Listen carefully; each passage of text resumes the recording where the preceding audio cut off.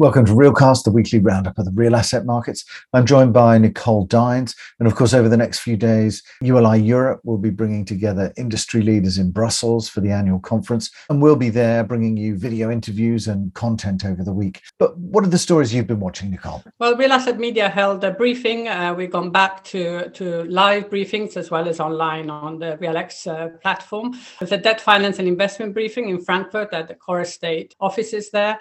And Mark Holtz, the group head of research at Core Estate Capital Group, said that real estate is doing well considering the difficult economic circumstances. It will keep attracting capital because it is seen as an inflation hedge. And as we know, things have changed dramatically with economic conditions, inflation shooting up throughout Europe. So the short-term outlook is an increase in commodity prices, lower growth across Europe. Supply chain disruption will continue, and obviously asset price inflation. And he said it's not just a short-term problem because inflation in the next 10, 15 years, Holt said, will be significantly higher than it has been for the last 10 or 15 years. So in a way, the party's over. Party's over for real estate as well. He said there are people who worked in the sector for 10, 12, 13 years. That's all they've known, incredibly low interest rates and a sort of really the wind in their sails, as it were. That's not going to happen. Obviously, interest rates are increasing, so the times of the yield gap is narrowing.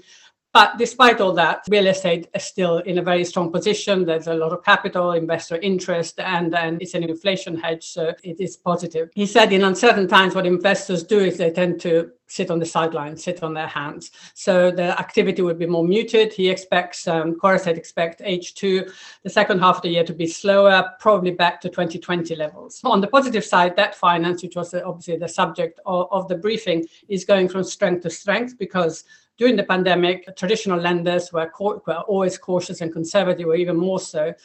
So that gave, opened the door for alternative providers to come in, and they've done so in a very big way.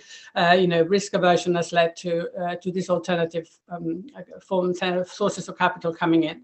And there's a lot of room to grow because in the US, alternative providers account for over 50% of the market. The UK it's quite far ahead because it started earlier, but continental Europe is still at a very embryonic stage. So there's a lot of room to grow.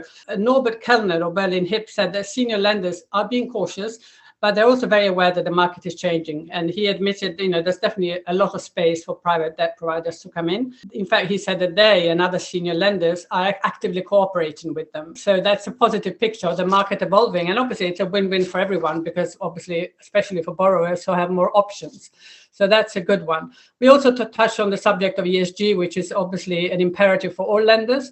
But there was pointed out there is no regulatory framework as yet, so there is open to different interpretations. Senior lenders have taken it on board very much so, driven by investors. For example, Berlin Hip, they've been pioneering the fields and issued the first ever green bond last year, and they've just issued this week a social bond, again a first, which was 4 times oversubscribed, which just shows the depth of investor interest in the field. Kim Jana Hesse of FAP Finance pointed out that while the institutional lenders have taken ESG on board, for most credit funds, returns are still more important than ESG compliance. So they still have to grow on that side. It also mentioned the problem of stranded assets, because obviously with ESG compliance increasing, there would be a lot of stranded assets. But Matthias Sandford of Core Estate Capital Advisors said that the positive side of that coin is that this will be an incentive to repurposing assets, and especially obviously for environmental reasons, but also because construction costs are going up, going back to what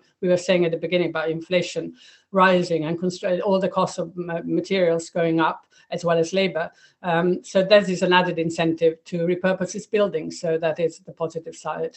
Really interesting, I think, to see that discussion around the debt finance and investment side and how that's actually changed hugely over just the last 3 months in terms of those concerns around geopolitics and inflation.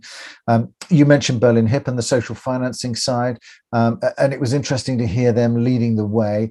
And we also saw in the last week Credit Agricole and ING financing Amundi with a green loan, and quite a lot of commentary around the ESG topic, with Manulife's Oliver Williams highlighting indoor farming as the next generation of infrastructure investing. And very much playing into that crossover between real estate and real assets that we also discussed with Christoph Schumacher in our interview for Impact Magazine. Lots of discussion as well about retail and especially food retail in our recent events and interviews.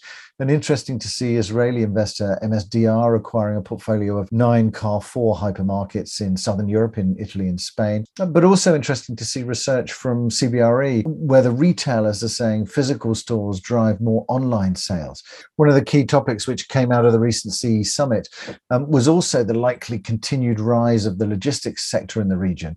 So it was interesting to see this week that BlackBrook announced the development funding of a 45,000 square logistics facility in Poland. BlackBrook co-founder and CEO Avi Luoma said that the project perfectly aligns with their core strategy of investing in future-proof supply chain infrastructure to meet the growing demand across Europe. So expect to see more activity, I would guess, from BlackBrook across Europe going forward, but also in Poland and the region. Cromwell Property Group were also active in the logistics space with a 126 million euro investment in 6 assets in Germany, Italy, UK, and the Netherlands. Residential, obviously a huge talking point as well. And we saw Catella being active, investing 66 million euro in 2 resi for rent towers in Valencia. So picking up on all of those themes there of ESG, logistics, as well as residential. Thank you, Nicole. Thank you for joining us, and look forward to seeing you next week for our regular roundup of the real asset markets. Which will be our 100th edition of Realcast. So look forward to seeing you then. Thanks very much for joining us.